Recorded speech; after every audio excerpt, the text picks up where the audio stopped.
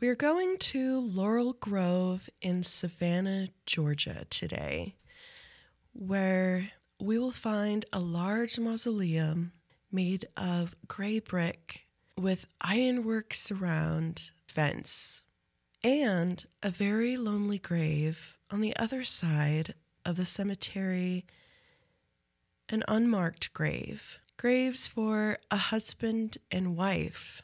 We'll also go to Madison Square, where it holds one of Savannah's most treasured historic houses.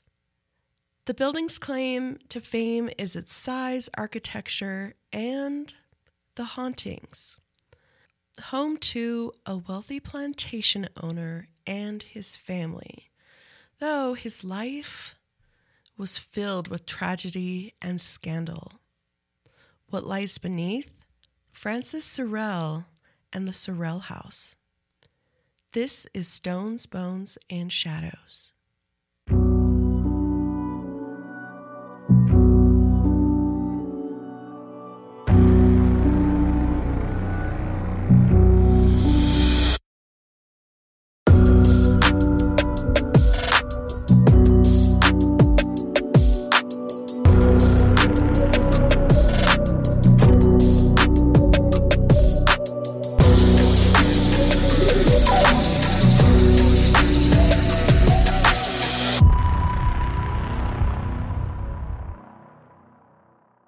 Hi friends and Taphophiles, I'm your host, Lachelle. We are going to a creepy place today, and to help tell about it, we have our favorite spooky lover, Taylor. Hey guys.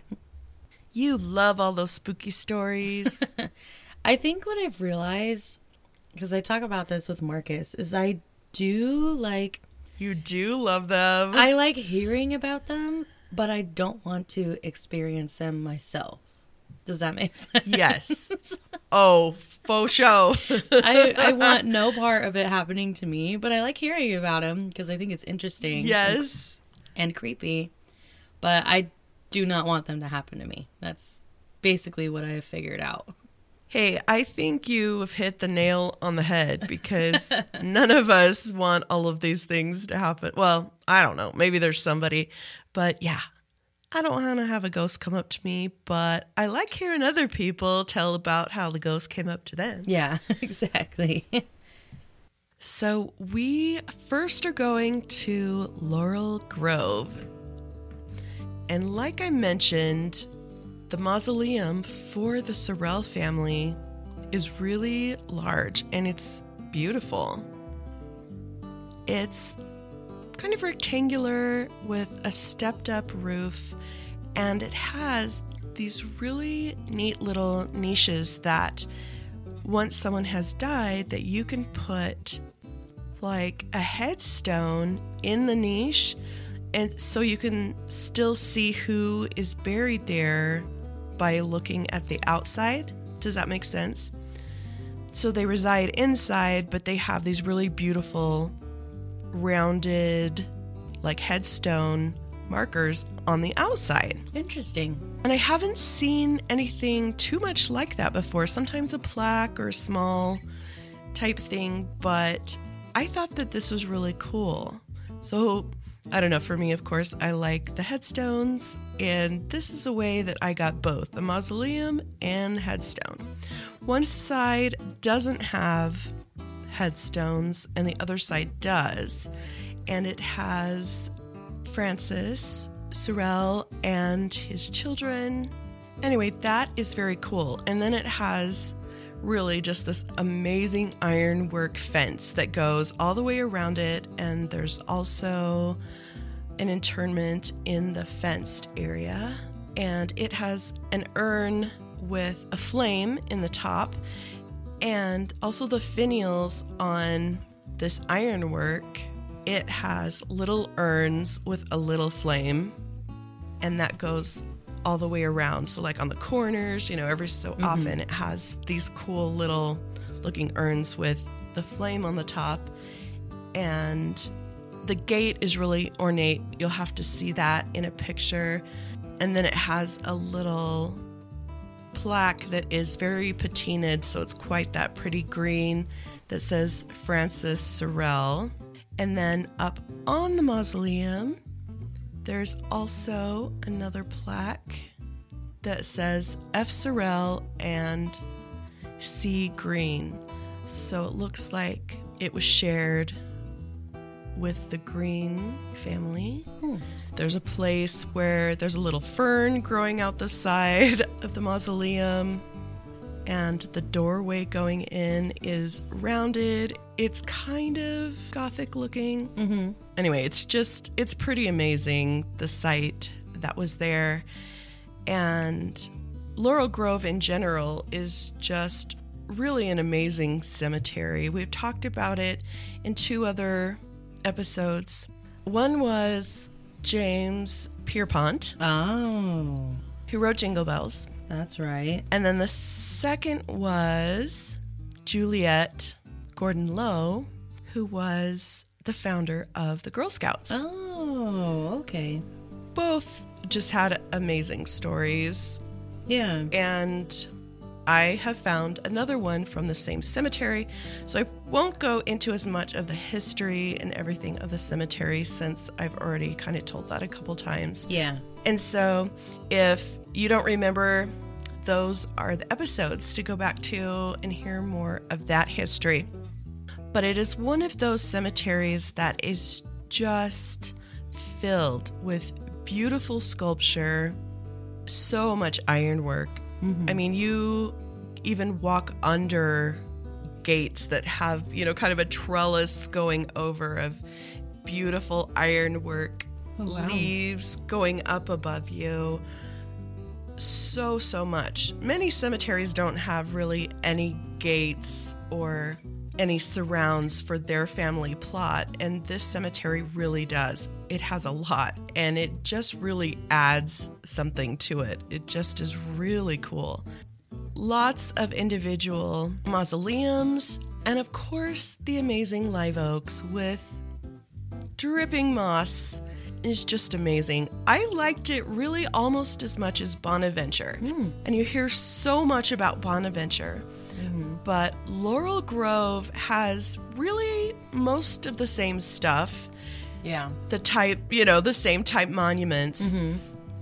But it does not have all of the people because it is just a little lesser known. It was established in 1852, and it was part of the answer to the problem of overcrowding in the cemeteries in the middle of town, like Colonial Park, which we are definitely going to get to Colonial Park because it was amazing too. And so the authorities, they invited all the citizens that had loved ones and families in Colonial Park that they could reinter them in Laurel Grove free of charge. Oh. And so about the next 30 years, close to 600 people were relocated. Wow. And if you're to see Colonial Park, it's really not that big. So it's amazing. You can see why it was completely overcrowded and smelly and having some problems because Yikes. It's really not a big cemetery. Close to 600 people were relocated over to Laurel Grove. So it is massive. It shows that they're just, there were some really hard conditions back in those days. And so it shows how many people died kind of during this era. Yeah. So it's also in that Victorian era. And so there's still those amazing headstones and sculptures. It was there during the Civil War. And so there is just a massive internment of Civil War Confederate dead there as well. And, of course, a few ghost stories. Yay. No, just kidding. But let's talk about Francis Sorrell. So I'm going to give you some history about the Sorrell family and how this became one of the most haunted houses in Savannah. It also has one of the most scandalous stories and one of the most famous legends in all of Savannah. Francis Sorel was born in what was known then as Saint Dominique, but now we know it as Haiti, on May 4th, 1793. That is going back a ways. His father was Colonel Antoine Francois Sorel, and his second wife was Eugenie de Soutre. His father was of French descent and had attended France's Royal Navy Academy, and he had become an infantry lieutenant and an engineer, and he had been sent to Santo Domingo in the 1760s to map out the colony. We don't know much about Francis's mother. She died only a month after his birth, and records really don't make a mention of her. But family members theorize that she was probably a free person of color, and that she and Colonel Sorel, they're not really sure when they were married, possibly not until after Francis's birth, which she only lived for a month after, so, sometime in that month. And so Francis was of mixed race, but he was very light-skinned, and he never identified as black any time in his life. In fact, he passed for white the entire time. No one knew anything. No one suspected that he had anything else but European and French blood, which is kind of interesting as we get further into the story. But he was born during a really volatile time in Haiti's history, and it was the stages of the Haitian Revolution. There was many slave uprisings, and they were trying to, of course, fight against these plantation owners. With his father being a plantation owner, this was very dangerous for little Francis, and his father was gone a lot, of course, and his mother had passed away. And he was still a colonel. He was often away on duty during this time. And so, of course, Colonel Sorel and young Francis, they would have been targets of these hostilities. And supposedly it was just a bloody, awful time. And Francis actually told his daughter later that he witnessed, this is in quotes, little children torn asunder and cut into pieces, unquote. Goodness. So obviously a very super scary time. Well, sometime in 1798, his father was away, and 5-year-old Francis himself was nearly murdered. And he would later credit one of his nurses with saving his life by hiding him and later taking him to Port-au-Prince and there placing him in the care of some of her relatives. And so they took care of this little child and helped raise him. His father, who had left Haiti in 1803, left without his son, and he never returned for him.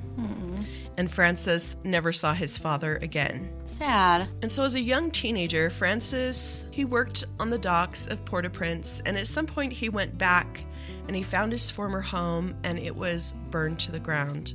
And so he had absolutely no money, no family.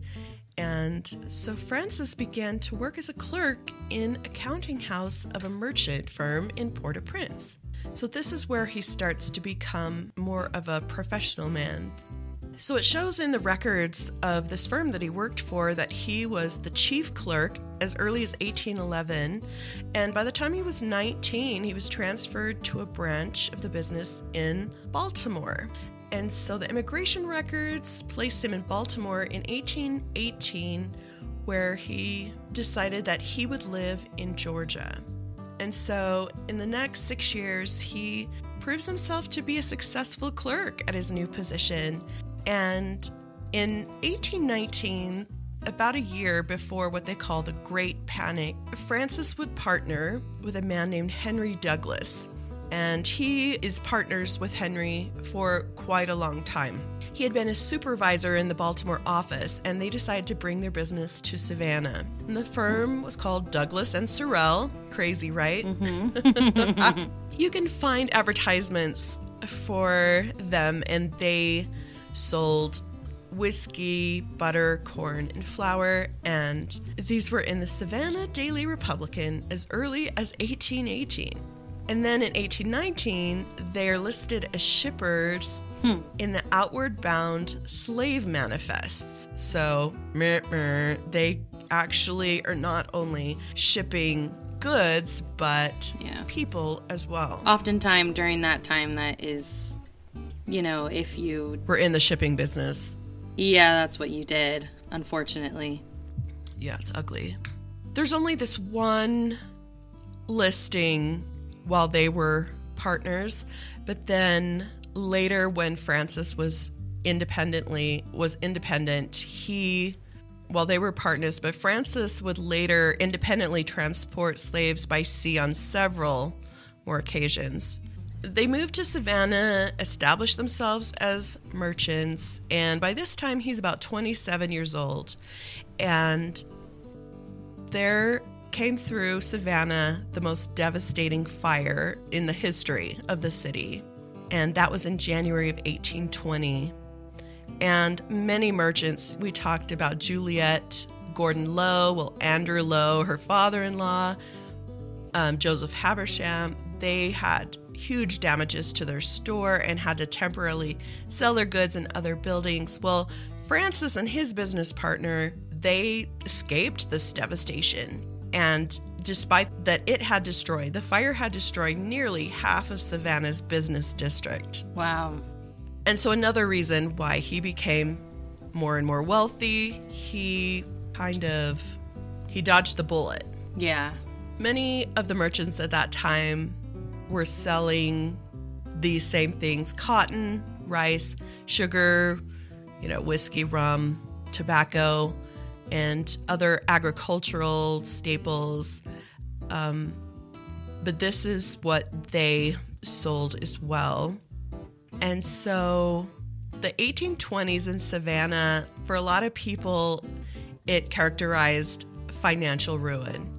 But this was a time for Francis that he began to really make personal and financial gains. And like I said, at that time, there weren't a lot of free men of color that were so wealthy and merchants, right?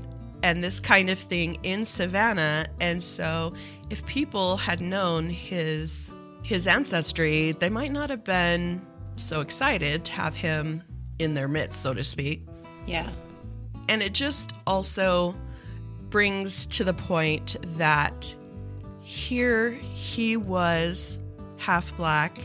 He was saved literally by the slaves that his family enslaved, right? Yeah. And then he continues to work in the slave market. Work in the slave trade. Isn't that just icky? In this case, he might have been trying to just kind of blend in and felt like this was a way to do that. Or he just straight was like, there's profit in the slave trade, so I'm just gonna do it. Gonna make some money. I mean, unfortunately, we don't know what we don't his thought process was, but yeah.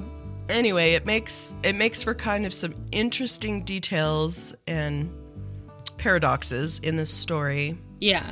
In September of 1822, Francis was then 29 years old, and he marries 17-year-old Lucinda Ireland Moxley. And she was his partner Henry Douglas's niece. Okay. And Lucinda had come from a very wealthy family in Virginia who owned just vast tracts of land in Westmoreland and Prince William counties. No doubt making Francis Sorrell's wealth even more. Yeah. Well, 2 years later, Francis was naturalized, which I think is a way of saying that he became a citizen, right? Sure, yeah. In Savannah's Superior Court. A few years later, he ends his partnership with his wife's uncle, apparently just on good terms, and he began operating independently. In 1826, this is where Francis appears for the first time as a slave owner in tax records and makes his first lot purchase of land. the tax digest indicates he was taxed on the ownership of 3 slaves.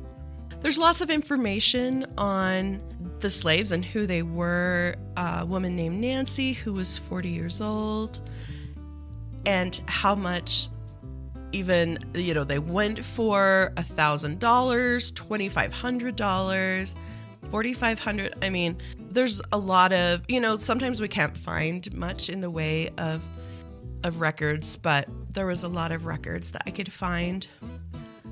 Now Francis was a citizen, he was married, he's a business owner, and he's just acquiring more wealth, and he's starting to buy land. Between 1826 and 1856, he purchased land all over the city. Then he buys the lot that his house would be built on, and a man named Charles Kluski was in the process of building his Greek Revival house at these lots, which fronted Madison Square and was valued at $8,000 upon its completion. I love that, $8,000. Tragedy struck in 1827. After 5 years of marriage, Francis's wife Lucinda died after contracting yellow fever. Oh no! It comes around again. It's like, how many stories have we told with yellow fever? That dang thing. I know, it was awful. 2 years later, Francis marries his wife's sister. That's pretty common. Matilda Amanita Douglas Moxley. Yeah. It was very common in those days. And all told, I don't know how many of each of the sisters had what children, but Francis would have 11 children between these 2 wives.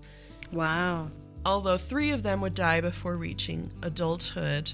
Rodolphine, the second daughter of Francis, and Matilda, the second wife, was born in 1832 and died 2 years later. Their third child together, Anderson, would also die when still an infant. And Matilda Anne, the fourth child of Francis and Matilda, born in 1844, died at the age of 6. And I believe that these children are there at Laurel Grove. Oh.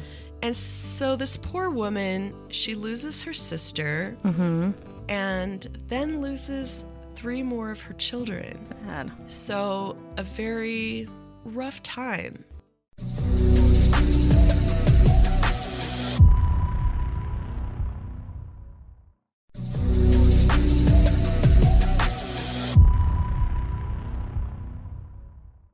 So their home is what is on Lot 6, and it is Greek Revival with a rectangular floor plan containing a large central passage that bisects large rooms on each side. This is very much the antebellum home style that we see so many times, right? That large breezeway going through the center with the stairs going up and with large rooms on each side of the house. Something neat about it is it has 3 piazzas, and so they are basically like a veranda, right? Oh, okay. So on the front and the rear of the house, there are these balconies. The home presently contains a 2-story detached outbuilding, like once used as a carriage house and quarters for slaves. It's not really known for certain when this building was constructed, and so it could have been during the time that they lived there, but that's not for certain. And during that time period, the people that were enslaved many times resided within the same home. And it was very large, and it had a large attic space and basement, and so that could have very well have been the way it was then. They might not have had a separate quarters. In 1835, he was taxed for the first time on a 4-wheel carriage. Isn't it cool what you can find? But he finally, had a carriage and a carriage house, but some of the 19th century maps kind of defy that there was a carriage house or any detached building built in conjunction with a home. Now, this becomes significant later. That's why I'm talking about this. Okay, I was like... You're like, why are we talking so much about the stupid outbuilding?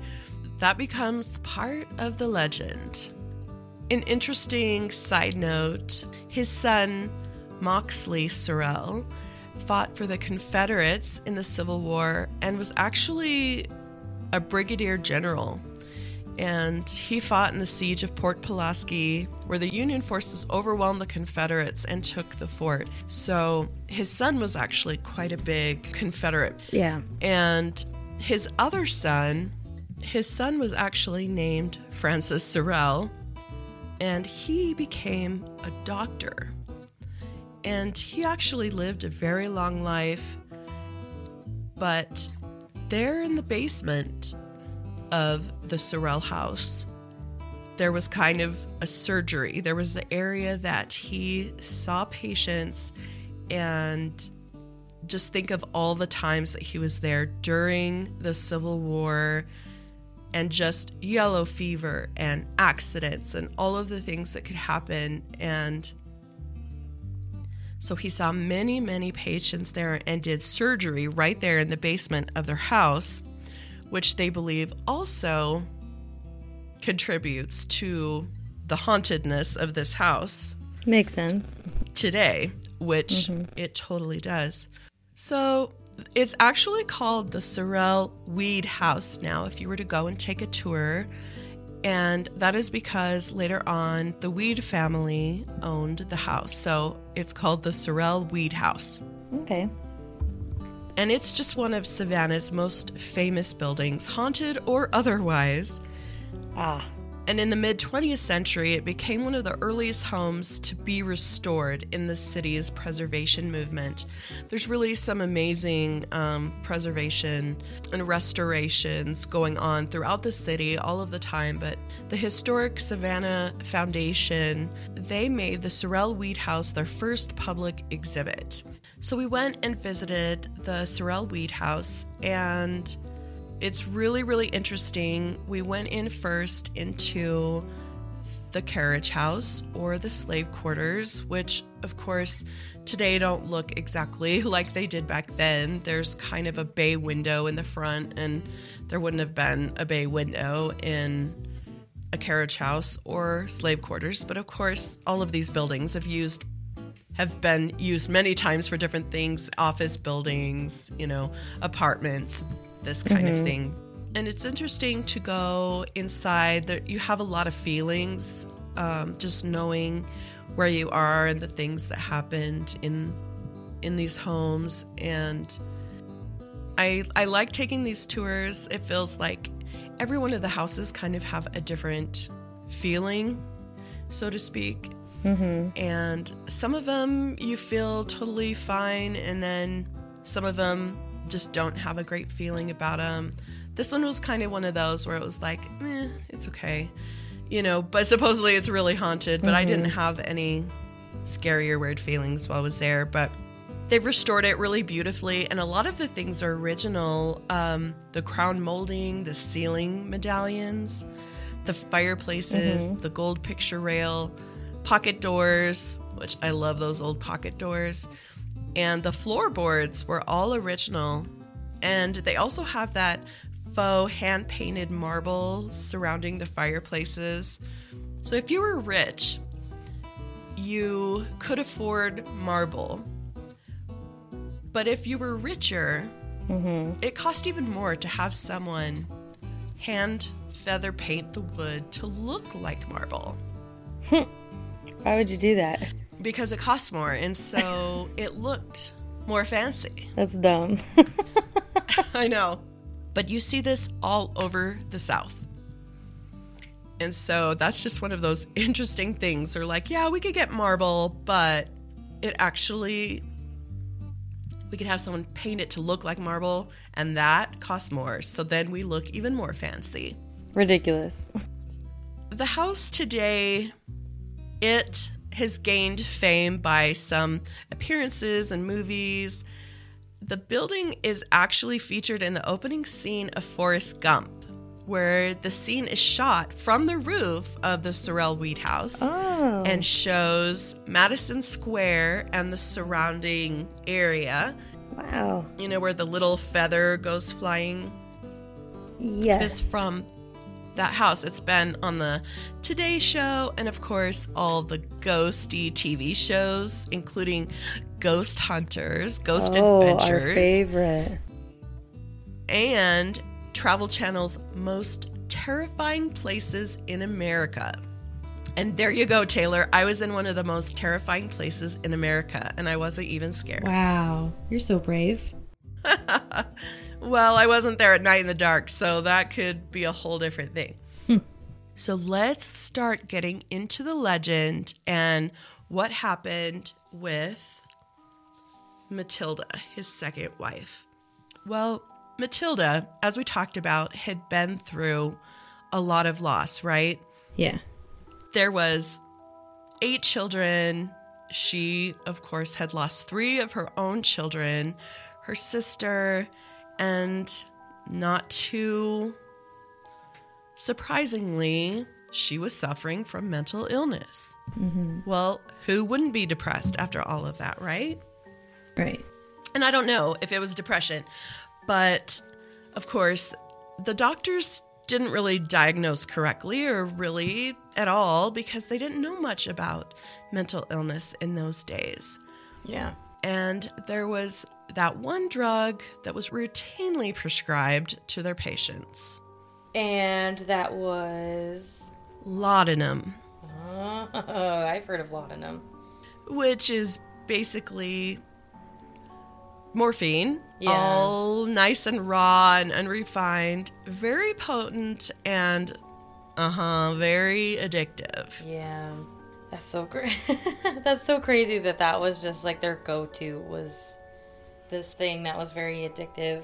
And people were prescribed this like all the time. They were. For sleep, for anxiety, after a death of a family member, for pain. So they're like, you feel anything you don't want to feel? Here, take some laudanum. It'll make you feel nothing. That's exactly what it was. Yeah, so it was their go-to, but it was so dangerous because it was so addictive. It was. And they didn't have a great way of dosing. And so most people were over-medicating themselves on a regular basis. And to make matters worse, they didn't realize the dangerous effects of drinking alcohol and taking drugs like laudanum. And so Yikes.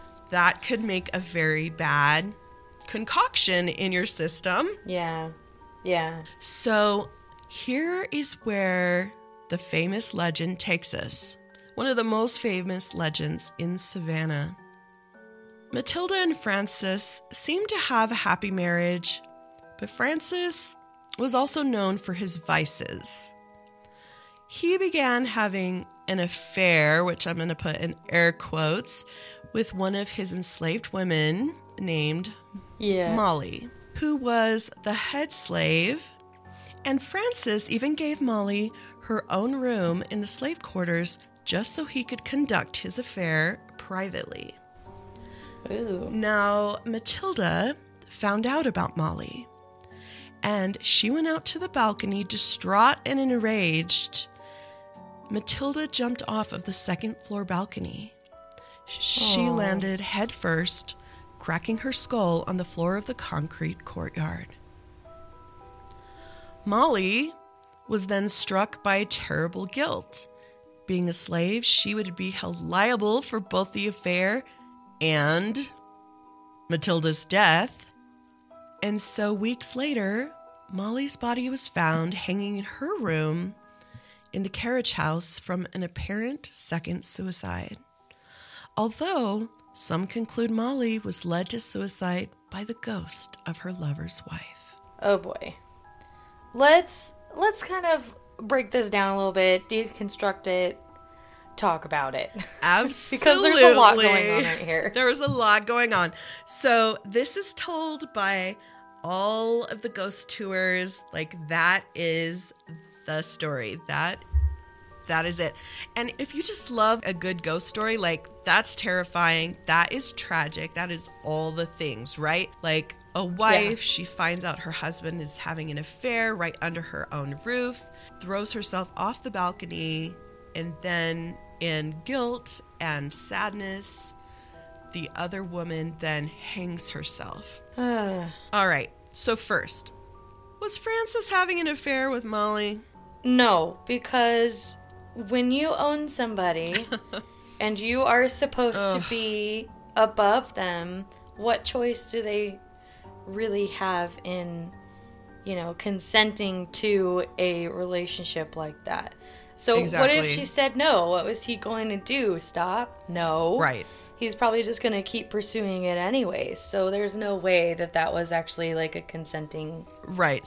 maybe a little bit consenting, but no way full consenting relationship. I guess, a woman could be like, oh, well, I don't really have much choice, but I do like this guy anyway. I mean, I guess there could be consent and not just complete, like, I've read so much history, so many stories, and so many times that the enslaved women, they detested their lives so much and then have to literally have sexual activity with these men that own them. I mean, you can only imagine how that could feel. Yeah. Like, we just can't even. Yeah. So I'm not sure I would call this an affair. So anytime I saw this in all of the articles and stories and everything, and when it says affair, like, I just cringe every time. But we know that men in those days that owned these women, they took advantage of them all the time.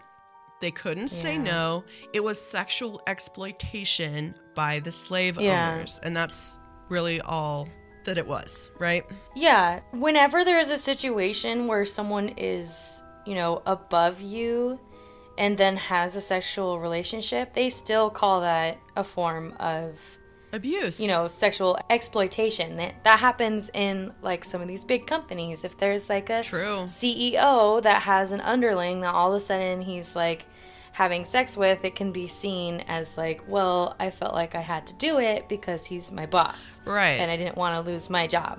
So no matter what, that will always kind of be the underlying and throughout feeling the history of women.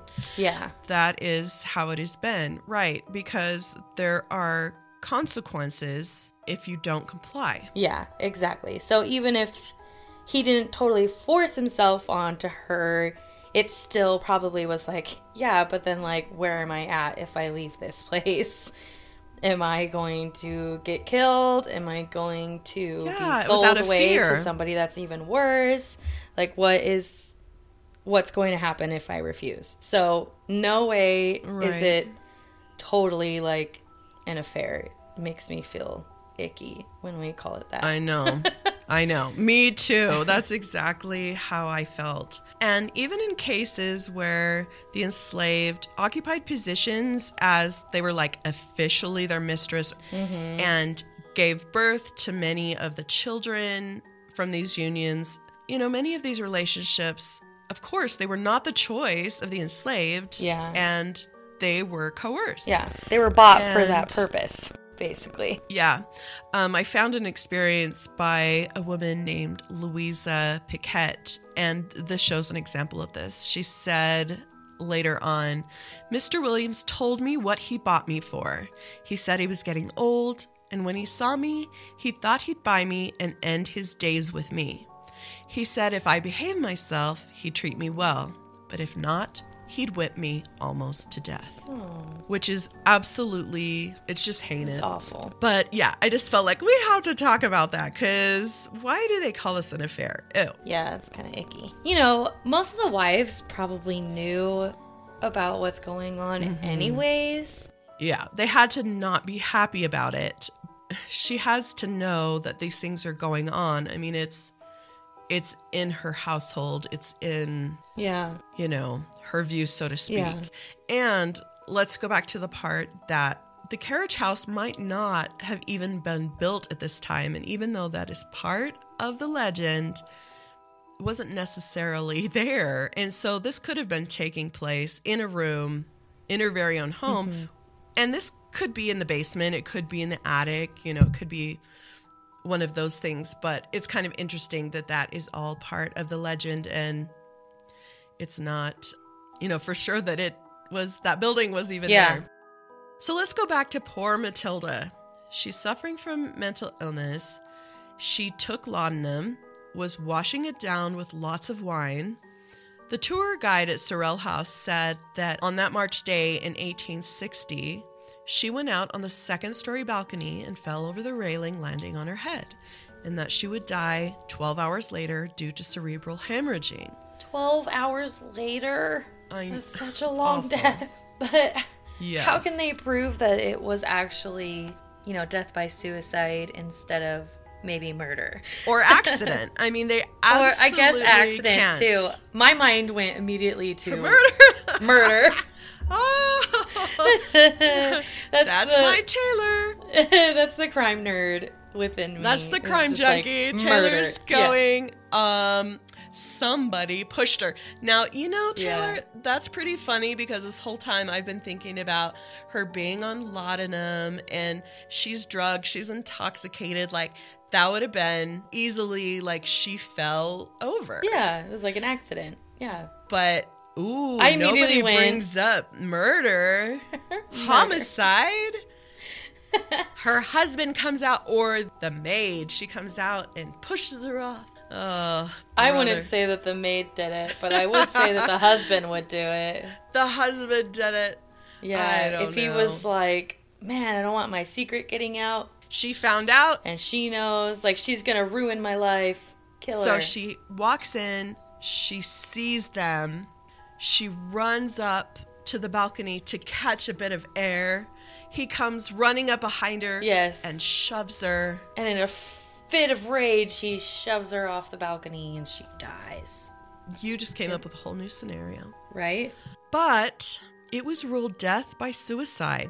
They weren't concerned with the details, and I don't know who decides this, or kind of what happens to determine this, but that's what was said, that it was death by suicide. And so she is not allowed to be buried in the family mausoleum in Laurel Grove. Oh, because, I guess Yeah. that's like probably for Yeah. religious reasons, huh? Because they believed It was that a if sin. you killed Yeah. yourself, then it was a sin. So Yeah. And it's Oh, sacred, that's so consecrated sad. ground, and people who committed suicide were not allowed to be buried in consecrated grounds. that's And so sad. so she is buried in an unmarked grave in Laurel Grove. Is Aw. that the saddest thing you've ever heard? It's so sad. Did you And find an so- unmarked grave? No, we literally looked for her. Oh. We were able to find, I can't remember if it was on Find a Grave, or they also had a register that you could go up to that was electronic, and you can search for people and find where they're buried. And we found the section basically that she was buried in, but we could just never find like the exact number. Maybe it is delineated, maybe there is a plaque number or something. We could never find Yeah. like an exact place. Like, I really wanted to be like, I wanted to go to where she was laid to rest, right? I wanted to go Yeah. there and pay my respects to her. And it was really tough because there are monuments everywhere. Like I told you at the beginning of Yeah. the episode, there are just grave markers and so much everywhere, and there are some spaces here and there, but anyway, we just really couldn't find Matilda. Sad. A really, I think, kind of neat thing that the family did after their father died, he doesn't really fare too well after all of this. He Yeah. is somewhat responsible for what happened in one way or another, but Francis is completely ostracized from society. And our tour guide said, if you are a businessman and you are well known about town, you have one job, and that's to be able to control your woman, Yeah. which he failed to do, and therefore he's persona non grata about town. Yeah. So right around this time, different sources say different times, but they sell their home and they move into kind of more like a town home next to Okay. it. It's a little smaller. It looks pretty much the same, but at some point, this is when they sell it to the Weed family, and he moves next door. Got it. Hence the Sorrel Weed house now. And so he moves next door. He lives there for the next 10 years, and he dies in 1870, 3 days after having a stroke, 1 day after his 77th birthday. But he was surrounded by his children and grandchildren. He got very close to some of his daughters in his later years. And so even though he wasn't much in society anymore, he had the love of his family, and so that's good. And he was laid to rest with his first wife in their mausoleum in Laurel Grove North. In your opinion, we're going back to Molly, the enslaved woman that he forced himself on. Sure. I'm going to say that. I'm not going to say an affair because I don't want to say an affair.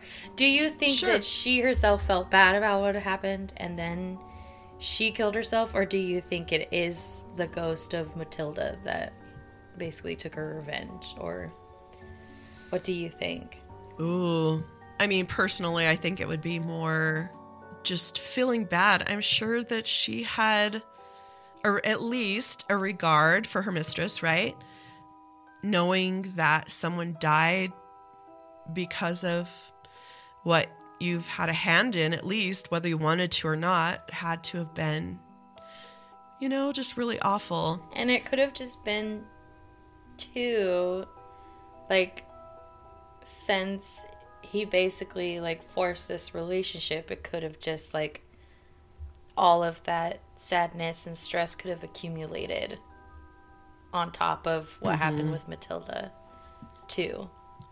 And which caused her to do what she did, It could just be she already felt that way, and then when Matilda, jumped off the balcony, then she felt even worse about everything, and then decided to. Now, something that I found really interesting was, I won't go back to the history in detail, but they have gone back and they have found that there was an enslaved woman named Molly that did work there. But they're also showed that at some point that she had been sent on a ship, and I'm not going to be able to remember where, and there is no record of her returning. So did she just leave and people she committed suicide? Yeah. Or did she have nothing to do with this? Is this just all speculation? Is this just 1860s women gossip that this woman fell off her balcony and it was probably because her husband was engaged in an affair, air quotes? Maybe it was that pretty Molly that used to work for them, or who knows what really happened. Yeah, this is just the story that we've been told. Exactly. The gossip has been passed down from generation to generation. Exactly. We got to remember that there's oral tradition and there's oral history. Yeah. Oral tradition, it just means that information is passed down, and you can't definitively link it to anyone who actually witnessed the event. Yeah. But oral history, right, is your great-grandfather was in the war, right? He told exactly what happened. That's an oral history. Oral tradition, it just is kind of to me, that's gossip, right? Yeah. It's kind of more saying that it's a legend, I think. Yeah. And so this legend, boy, it has gotten out of control. And like I said, maybe people will be like, oh, Lachelle, why did you take it apart? We just like the ghost story. And maybe they'll like that I deconstructed all of it. That's okay. But I like to kind of get to the bottom of history. So that's part of it. Yeah. So on the mausoleum that I told about, the tablets that are there, their children did a really neat thing, and so maybe her body wasn't able to be in this mausoleum, but they put up this tablet, sacred to the memory of our beloved parents, Francis and Matilda Sorrel. With dutiful and most grateful hearts, their surviving sons and daughters have placed this tablet in the year of our Lord, 1870. Oh. And that is when he passed away. So they're like, oh yeah, well, we're still going to make a tribute to our mother who meant everything to us. And we are putting her name here. Yeah. That really said something to me, that they, had a lot of love for their parents. And so I think that that's really interesting. Also buried there is that General Moxley Sorrell that I talked about. And he was actually in General Longstreet's corps, which is he's a pretty famous commander. And then there's some of their children and their husbands and wives that are there as well. Anyway, so I'm sorry if I messed up, the ghost story, but have no worries. There are ghosts there. No matter if the story is completely true the way it is told, there are many, many ghosts. Now, one of the reasons that this house is so full of ghosts, like we talked about the son, that was the doctor, and how many people died, right, in the surgery that's right there. But before this house was built, there was the Siege of Savannah and a soldier's burial ground. We told about how the house sits on Madison Square. And this exact area was the site of one of the most vicious battles during the American Revolutionary War, part of the Siege of Savannah. And joint American and French forces attempted to push the British out of Savannah, who had taken the city just a year before. The Revolutionary Army was both outmanned and outgunned, and bodies were piling up fast. The revolutionaries dug a trench there at Madison Square, which is literally where this house is, to bury their dead. Hundreds of soldiers died in the span of a few weeks. And in the heat of battle, the dead and injured couldn't even be differentiated, which is just so awful. Sick and injured soldiers were thrown into the pit with the dead and were often buried alive. Oh. After the battle, the bodies weren't exhumed and put in a cemetery. The city just continued to expand around that old battlefield. In Madison Square and that surrounding area that were built in the 1830s, 50 years after the war, many of the buildings, including the Sorrell Weed House, are built over the remains of the dead soldiers. Dang, that's messed up. So we can see with 2 suicides, deaths of children, hundreds of revolutionary soldiers, it's a lot. Yeah. So no wonder they are called the most haunted house in Savannah. Yeah. And it's one of the most well-known haunted houses in the world. Many say that the ghosts of Molly and Matilda still haunt this house. Visitors have seen silhouettes walking through the halls.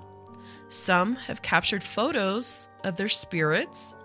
Others claim to have seen the reflection of female apparitions in the mirror without the physical bodies to accompany them. Yikes. Now that is terrifying. I don't like that one.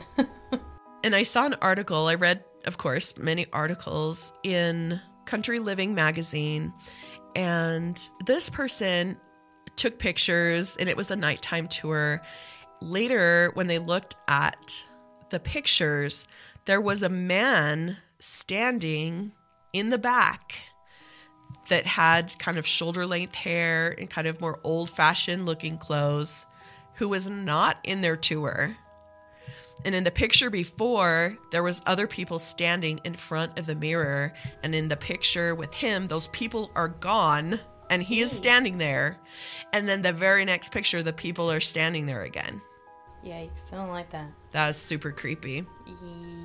Yeah. It is said, of course, that Molly haunts the slave quarters. There was a man who once rented this space as an office and didn't know anything about the history. And he said that he constantly felt a sense of uneasiness, as if he was being watched.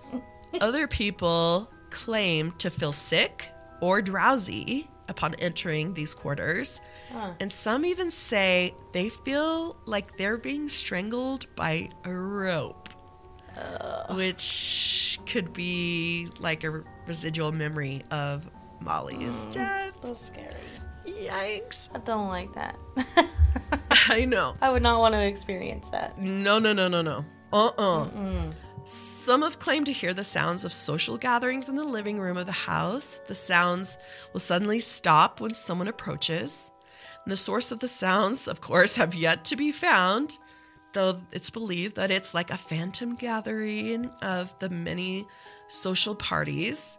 Makes sense. Some people have said that they feel a dark psychic energy upon entering the house, and the dark energy is said to stem from all the bodies buried at the siege of Savannah. Sometimes people can hear the sounds of warfare, which can be heard especially during quiet nights. Our tour guide said that she was there alone at the house one night for about an hour or so, and she said it was pitch black and she decided to go up the stairs, and it's not part of the tour. And she said she saw all kinds of things up there. She would not tell, and she does not go up there anymore. Wow. Also, I thought this was pretty crazy. There was a husband and wife that were on our tour, and they had been there a few years ago and had done the tour, and they had their kids with them. And he had a little girl in a stroller that was about 3 years old, and they were outside and they were looking up at the house, and his little girl was just staring up at the house, and she says, "Who's that lady?" And they look up at the house and they don't see anything. And she says, "That lady up in the window looking at us." Kids, they just are more in tune with those things than us. I know, Adults, they're so pure. It's but, like, ooh. yeah, literally saw a ghost in the window. And this was just dude on the tour. You know, this isn't like ghost tour trying to make money. You know, this is just like, no, my kid saw a ghost here, Yeah. you know? So it's just really crazy. It is crazy. So what do you think, Taylor? Haunted? Yes. I had to think about it for a Right? second. You're like, let me think. Yeah, I think if you're going to have a very emotional type event happen in a house like that, like they did, then there's going to be Sure. residual energy, and even if they are not physically there doing the haunting, there'd still be that feeling that like, ugh, something bad happened in this house, even if they're not creating it. Totally. Things happen Yeah. there. To me, I felt more like in the basement or in what may have been the slave quarters. Like I felt more of an uneasiness in those locations than I did upstairs. But it's like upstairs was where they had parties and where they sat in the evenings and had their Yeah. dinner and those kinds of things. So to me, I felt more like definitely the basement and the doctor's surgery area. Yeah. They had tools left from him. They had bullets like that had been pulled out of wounds. I mean, it was pretty crazy, but it's Savannah. Thanks, Taylor. Yeah. Thanks for being here with us today and help tell this spooky tale and so much history. Of course. If you love haunted Savannah stories, I have a great book for you. It is actually called Haunted Savannah, the official guidebook to Savannah Haunted History Tour by James Caskey. Go check it out. It has every spooky story you can think of in Savannah, and it is just amazing. Go check that out. To end, I have a quote from Tia Miles, who wrote Tales from the Haunted South. Domestic tranquility proved to be elusive and indeed impossible in the South's most elegant homes. Tourists of the American South suspect this horror and even seek to safely confront it, which is perhaps what makes Sorrel Weed the most infamous historic home in Savannah. This was Stones, Bones, and Shadows.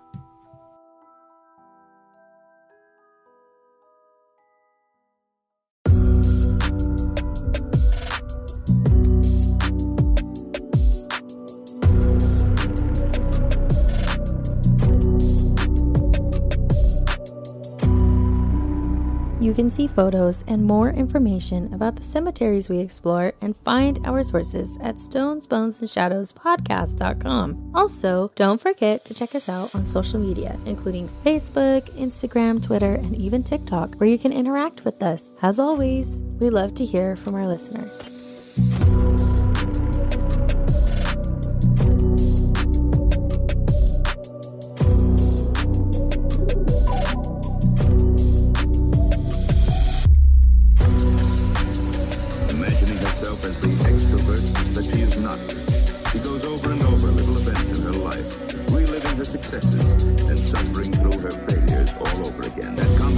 New lung power, changed voices, and boundless energy is hard on the neighbors.